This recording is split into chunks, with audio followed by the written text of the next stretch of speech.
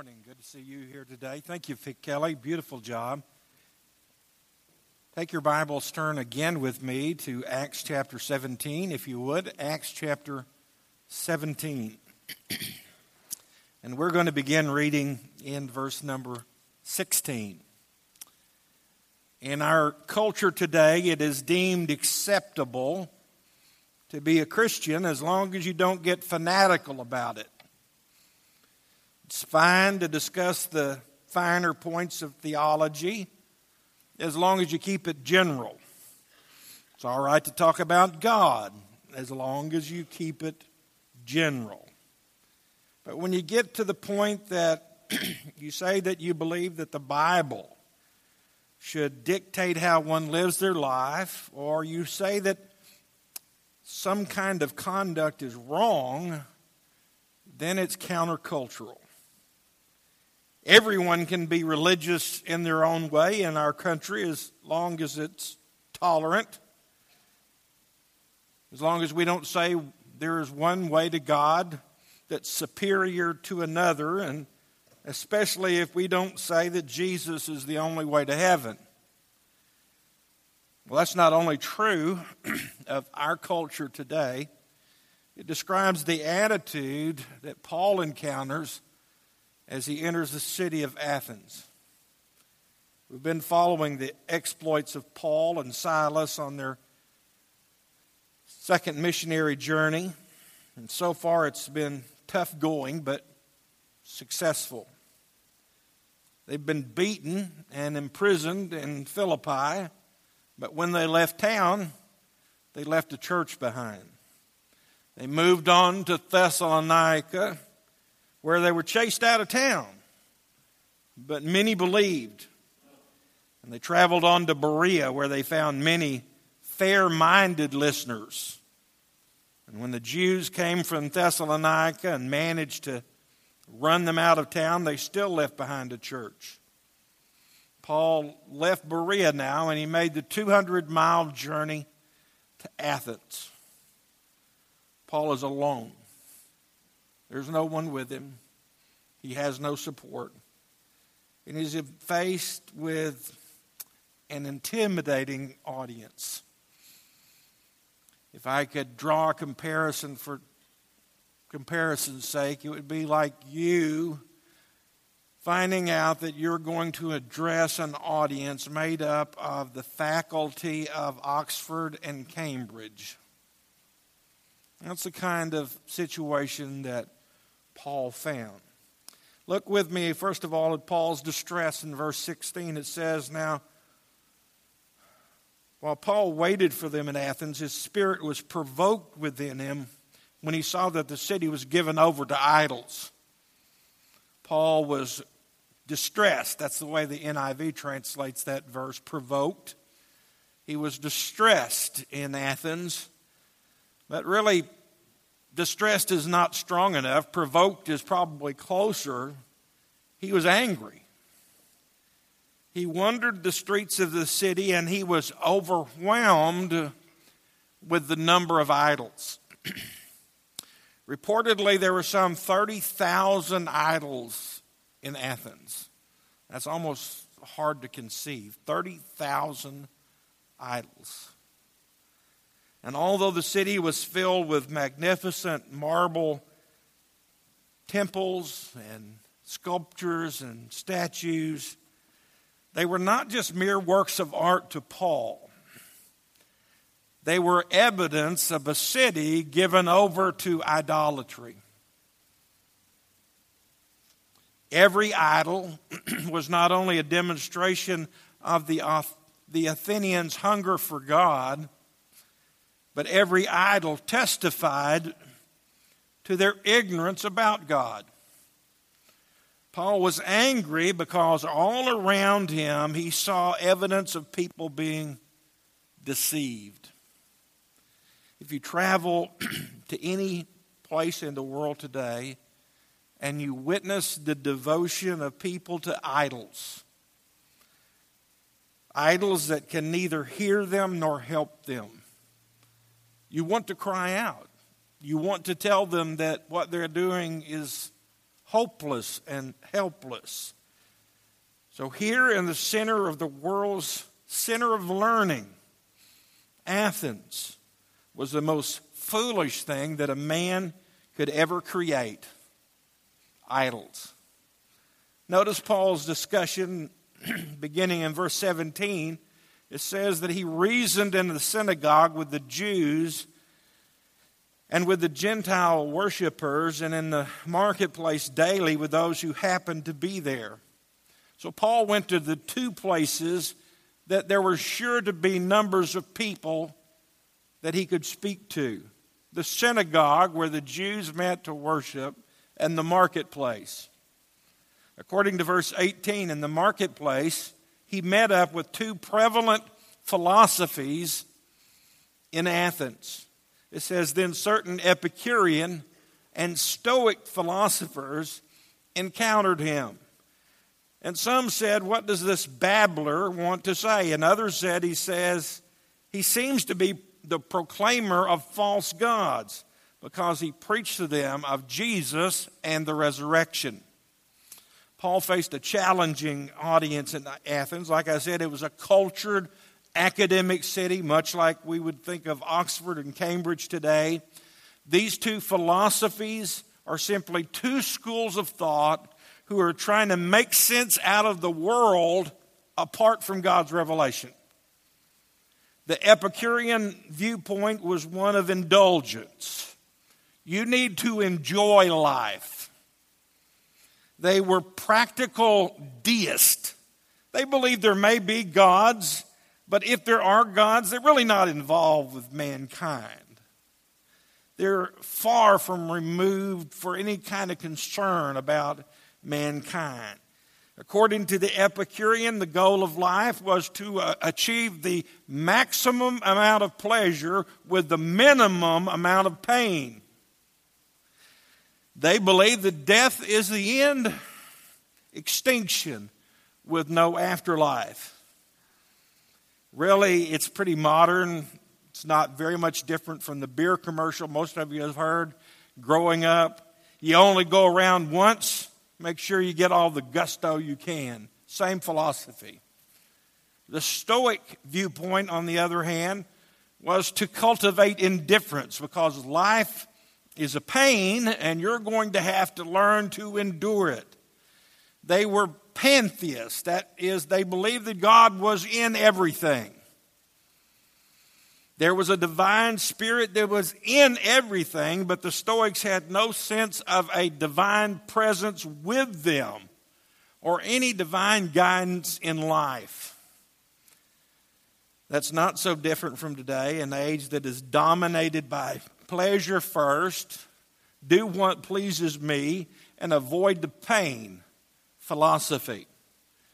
So these two schools of philosophy were Paul's main audience, and since they didn't know the Bible, you'll notice that he didn't quote any scripture to them. Now, there were two main responses to Paul's claims. First, there were those who found the gospel unreasonable and unsophisticated, labeling Paul as a babbler. The word really means literally seed picker, described a bird. It was a derogatory term used to describe a person who went over here and picked up an idea over here and went over here and picked up an idea over here and mixed them all together and then claimed them as their own. They're saying that Paul is a useless mimic, just passing along worthless bits of information. The Stoics and the Epicureans, although they differed in philosophy from one another, agreed that this newfangled message was not one that would appeal to reasonable men. Others misunderstood it completely. They thought Paul was proclaiming two new gods, Jesus and Anastasius. Anastasius is the Greek word for resurrection. It's also a woman's name. So they're thinking that Paul's proclaiming two new gods, Jesus and the resurrection, Jesus and his cohort, Anastasius. So they didn't understand at all. But according to verse 19 through 21, because Athens loved any kind of thing that was new and novel, Paul is brought to the Areopagus and asked to explain his strange doctrine. They took him and brought him there, saying, "May we know what this new doctrine is of which you speak, for you are bringing some strange things to our ears. Therefore, we want to know what these things mean." For all the Athenians and the foreigners who were there spent their time in nothing else but either to tell or hear some new thing. So the novelty of his message earns Paul an invitation to speak in the intellectual center of the city. Which brings us to the third part, which is Paul's discourse beginning in verse 22. It's commonly referred to as the Areopagus Address or the Sermon on Mars Hill. Areopagus means the hill or Pagos of Ares. Then Paul stood in the midst of the Areopagus and said, "Men of Athens, I perceive that in all things you are very religious. For as I was passing through and considering the objects of your worship, I even found an altar with the inscription, 'To the unknown God.' Therefore, the one whom you worship without knowing, him I proclaim to you." Now, Paul's establishing a point of contact with his listeners by pointing out that he knows that they're very religious. The King James translates those words as very superstitious, but really what he's telling them is, I know that you're very religious. You have a religious interest. He says, "As I walked among the many statues to the various gods," and as I've already said, there's some 30,000 in the city, he says, "one in particular caught my attention, and that is, it was inscribed, 'To the unknown God.'" Paul is stating that they are in effect admitting their own lack of knowledge, and it is this ignorance to which he now wants to speak. He did not begin with a criticism of idolatry, but focused attention on their obvious hunger for the true God. The true God may have been unknown to them, but they are not unknown to him. Now, some people want to pull this passage out of context and use it as a defense of the modern notion of anonymous Christians. Have you ever heard of the term anonymous Christian? Anonymous Christian, that's a new term. Well, it's actually been around a couple of decades now. People that you may know as pagans or heathens were under this term actually said to be worshiping Christ under another name. And therefore, they should be called anonymous Christians. Under this belief, it doesn't matter if they call themselves Hindus or Buddhists or Muslims or even animists. If they are sincere and they are devout in their religion, God credits them as if they knew Jesus. That's baloney. Paul was not acknowledging the legitimacy of the Athenians' idol worship, nor should we do so in our world today. In fact, Paul points out three things about the reality of God. First of all, he looks to the past and he says, God is the creator. God is the creator. Some are critical of Paul because he doesn't begin his sermon or drive his sermon from a scriptural basis. But you have to understand that the people of Athens did not know the Hebrew scriptures. So he turns their attention first to God as the creator. He tells them that they are literally surrounded by the revelation of God. He says, God who made the world. The word is literally cosmos, and it means universe. The God who made the universe and everything in it, since he is the Lord of heaven and earth, does not dwell in temples made with hands, nor is he worshipped with men's hands as though he needed anything, since he gives to all life, breath, and all things. Marvelous sermon in the song that we sang this morning about God not needing us. And he has made from one blood every nation of men to dwell on all the face of the earth, and he has determined their pre-appointed times and boundaries of their dwellings. Virtually everything that Paul says contradicts what the Athenians believe.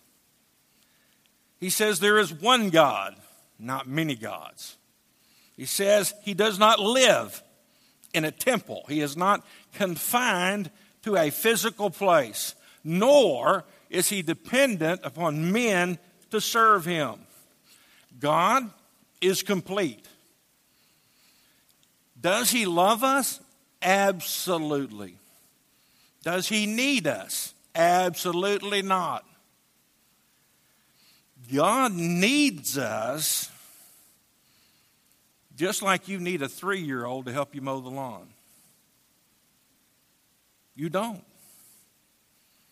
On the other hand, the Greek gods that are worshipped by the Athenians, they are weak and they are wicked, just like humans. And yet they live above and beyond humans. Paul presents the God of creation as actively involved in the lives of men and nations. In fact, the first chapter of the book of Romans, Paul reveals the creation as one of the witnesses that every man has of God's existence. He says in Romans chapter 1 and verse 19, because what may be known of God is manifest in them, for God has shown it to them. For since the beginning of the world, his invisible attributes are clearly seen, being understood by the things that are made, even his eternal power and Godhead, so that they are without excuse.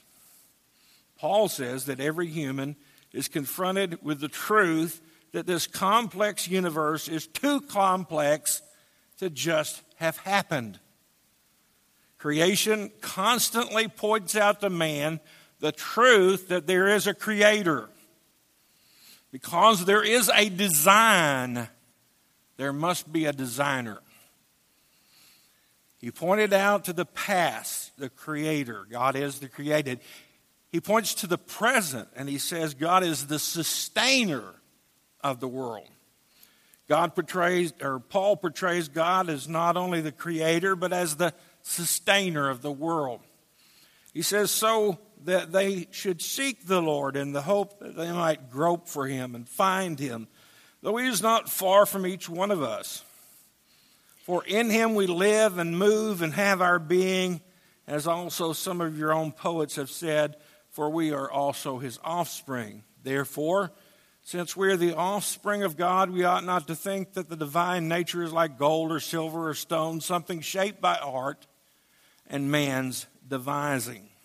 Paul now delivers a death blow to the Greeks' pride and prejudice. They believed that they were a race apart. They were different from every other race in the world.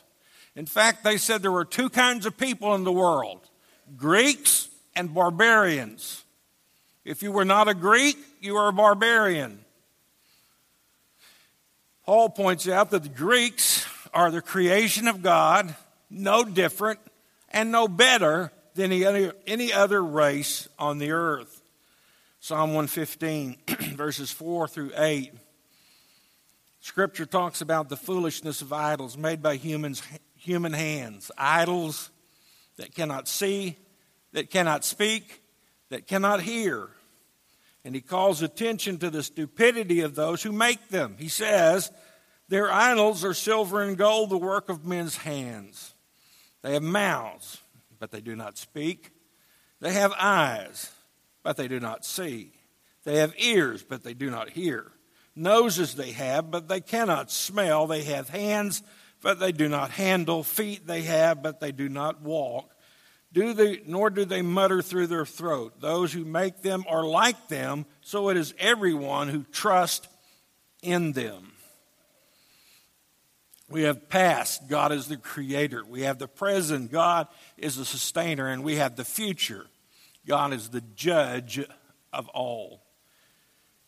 He presented God as the judge beginning in verse 30. Truly, these times of ignorance God overlooked, but now commands all men everywhere to repent, because he has appointed a day on which he will judge the world in righteousness by the man whom he ordained.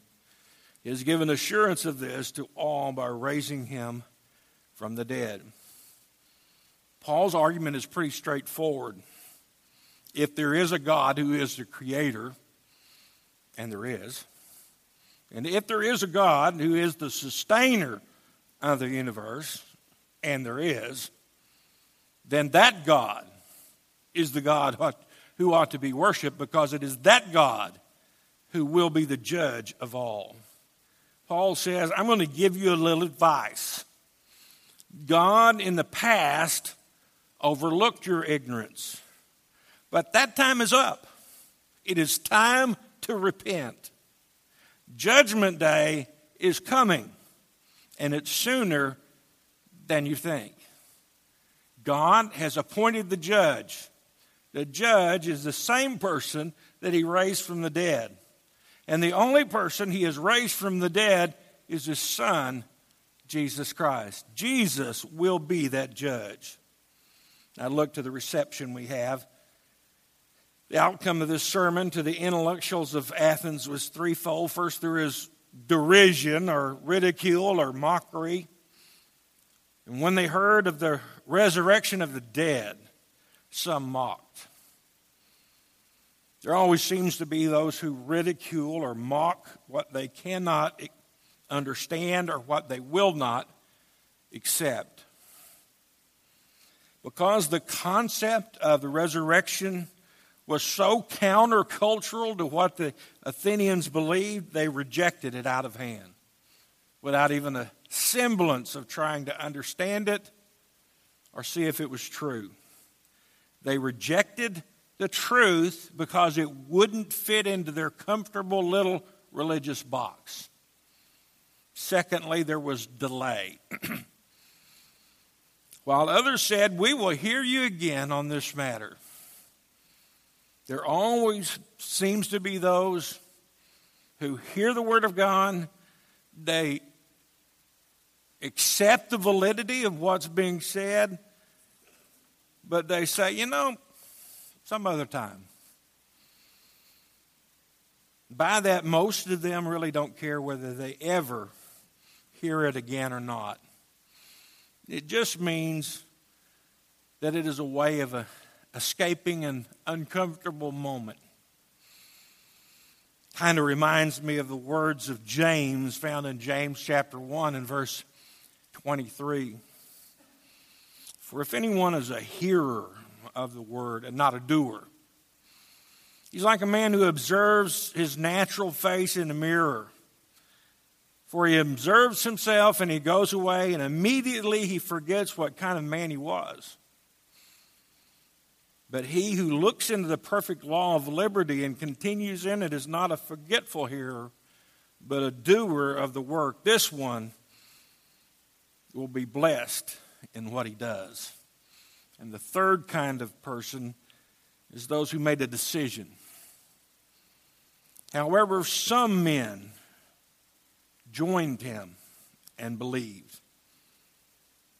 Among them is Dionysius the Areopagite and a woman named Damaris and others with them. Some argue that Paul's sermon was not a success because he used worldly wisdom. He didn't use Scripture.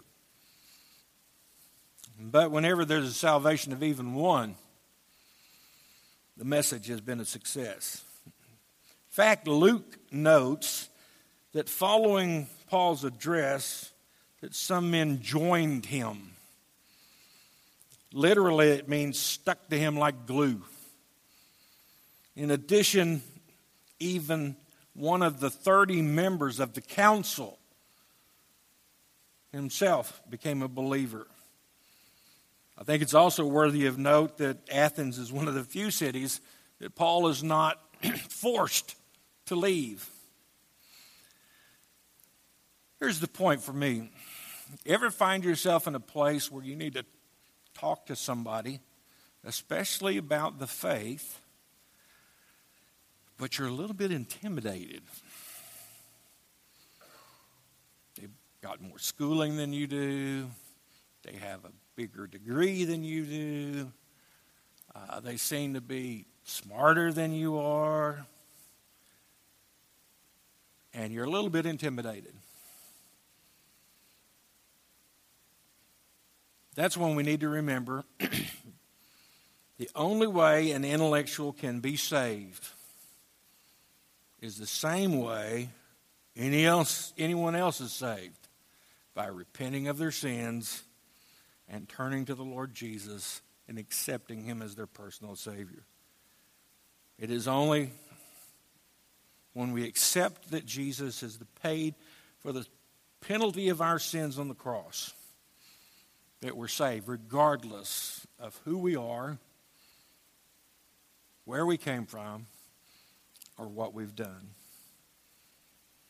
Paul wrote later in Corinthians, 1 Corinthians chapter 1, verse 18, "For the message of the cross is foolishness to those who are perishing, but to us who are being saved, it is the power of God."